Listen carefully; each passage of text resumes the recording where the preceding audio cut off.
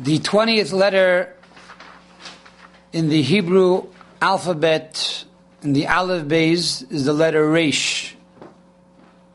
Resh sounds like the letter R for rabbi or Rebbe. And depending upon the Nakuda, the vowel that we put beneath the Resh, it could be Re, it could be Ro, it could be Rai, etc., etc. The letter Dalid. The letter Resh is similar to the Dalid. And the letter Resh represents a poor man who is bent over. Now, the word Resh also means poor. As it says in the verse, V'larash ein koil, and the poor man has nothing. Now, why is it poor? It's poor for a number of reasons. It's poor because it's missing the third leg of the Resh, which is the leg of the Hay. If you have thought and you have speech, which are the two lines of the Resh, but you don't have the third line, which is the line of action, you are truly poverty-stricken. Because in this world, thought and speech won't get you anywhere. Thought and speech is the impetus to bring about action. And therefore, if you lack action, you are truly poor. Another reason you're poor is because your speech and your thought, the two lines of the Resh, are poor thought and poor speech. In contrast to the Dalid, which also looks like the Resh, that has good thought and good speech, holy thoughts and holy speech, the Resh has evil thoughts and evil speech. It uses foul language, and it thinks evil thoughts. Another reason why it's poor is because it lacks the Yud to the right of the Resh. In contrast to the Dalid, that has the Yud, the name of God there, which gives it spirituality, the Resh has no godliness in its life. And therefore, unfortunately, it is lacking everything. We find this when we contrast the two words of Echad and Acher. When we say the Shema Yisrael, Hashem Elokeinu, Hashem Echad, hear, O Israel, God is our Lord, God is one. We say Echad, and the Dalet is a large Dalet in the Torah. We have to be careful not to mistake the Dalet for a Resh. If we say Hashem Acher, God forbid, God is other, implying other gods, says the Talmud, we can be Machriv Oilamos, we can destroy worlds. So from one God, God forbid, you can go to many gods, which is idolatry. What is the gematria of Resh? The gematria of Resh is 200. Why is it 200? Because it says, what makes a person poor if he does not even have $200? Says the Talmud, if he lacks $200, he doesn't have $200, he has a right to collect alms. He has a right to collect charity. That makes him poor. And therefore, Resh, he is truly poor. He does not even have $200 to his name.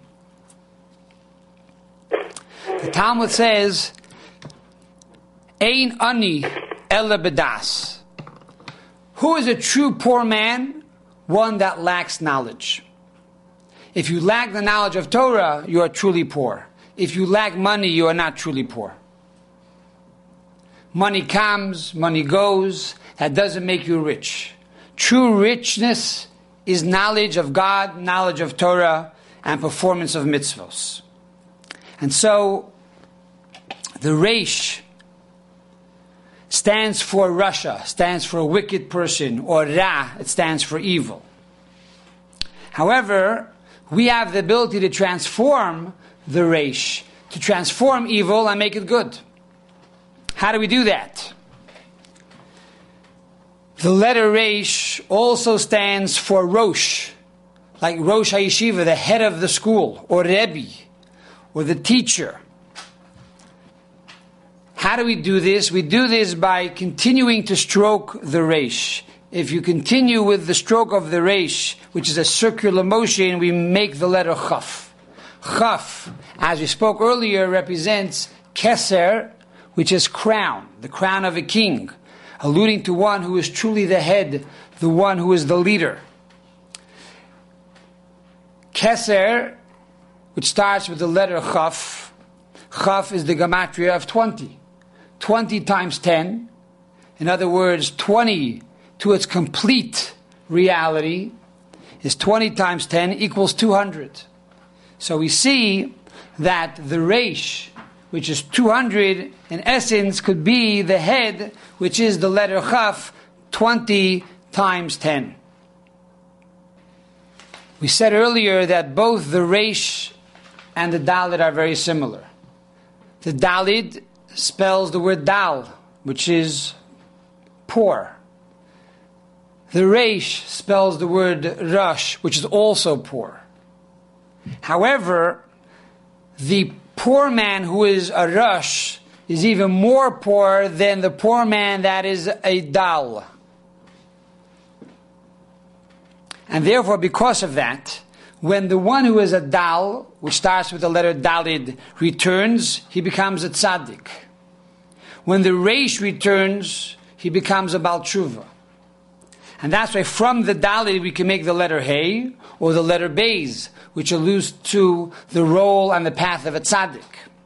But when we turn the Reish into a Rosh, into a head, which is Keser, or crown, or a Chaf, then we have the level of Baal Teshuvah, the level of one who returns to God. And the level of Baal Teshuvah, we explained, is higher than the level of Tzaddik. There's a story told that the Ramban had a disciple by the name of Reb Avner. Reb Avner converted at that time to Christianity. When the Ramban once asked him, why is it that you, my student, Reb Avner, converted to Christianity? He said, because you told us that in the portion of Azinu, in the book of Deuteronomy, in that one portion of Azinu, you can find all the secrets of creation, including all the secrets of science. And I didn't believe you. And therefore I figured if that is incorrect, then everything else you told me is also incorrect. And I gave up my belief in God. The Ramban prayed, and he said, ask me a question. So Avner said, fine.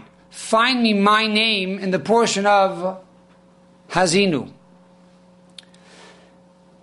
The Ramban prayed for a while, and God bestowed His kindness upon him.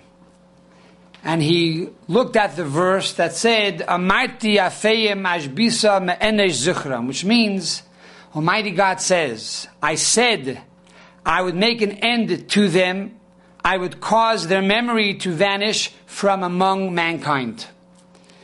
In these four words, afeyem, ashbisa, me'enesh zichram, every third letter of that word, the third letter of afeyem is an aleph, the third letter of ashbisa is a beis, the third letter of me'enosh is a nun, and the third letter of zichram is a reish, spelling the word Avner.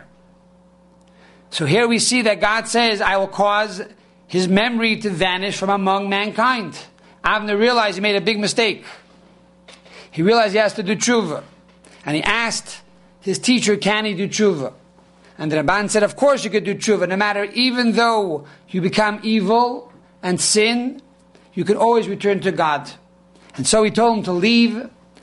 And he went into a boat and he never returned. The Rebbe said at a Fabrengen once that the first word of that pasuk is the word Amarti. The third letter of the word Amarti is the letter Reish. Reish stands for Reb Avner, Rabbi Avner. So in the Torah, not only do we see the sin of Avner, but we also see the potential for the tshuva of Avner. And on the contrary, the Torah already embedded within the words of the pasuk, Amarti, the letter Reish, implying that one day he would return through becoming a Rosh, becoming a head, and becoming a Rebbe. And that is the power of the letter Reish, to transform falsehood into holiness and into the level of Keser, into the level of crown, implying a divine will and also divine pleasure in Almighty God.